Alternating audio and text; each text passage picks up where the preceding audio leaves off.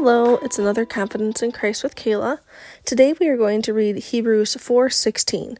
But before I read, I'm going to give you just a little bit of context. So in the 2 or 3 verses prior to this, the author is talking about how God is such a great high priest and how he has experienced everything that we have. And he's very relatable because Jesus came down to earth so he could know what we were going through and relate with us. And this verse kind of sums all of that up and what we can do in response to that. Let us then approach God's throne of grace with confidence so that we may receive mercy and find grace to help us in our time of need. I just think that is so beautiful that Jesus came down and lived a life just like we do. That way he can relate to us and we know that he's not just some God sitting up there watching us, having no idea what we've been through.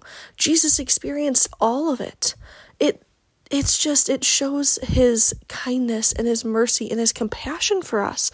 The fact that he would come down and do that way we can talk to him and he knows what we're talking about is just so it's just so relaxing and so beautiful to me that I can rest in his arms because he's been there and he knows what I'm going through.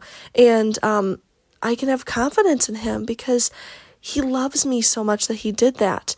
And I love that it says that we can approach his throne of grace with confidence. Like we can walk up to him and we can just talk to him with that confidence because of the fact that he did that for us. So today I hope that you can walk up to his throne of grace with confidence. That way that you can receive that mercy and find grace that will help you in your time of need because he's offering it. Oh, he so desperately wants to give it to you. And I pray that today that you accept that and that you approach his throne with that confidence that he is giving you.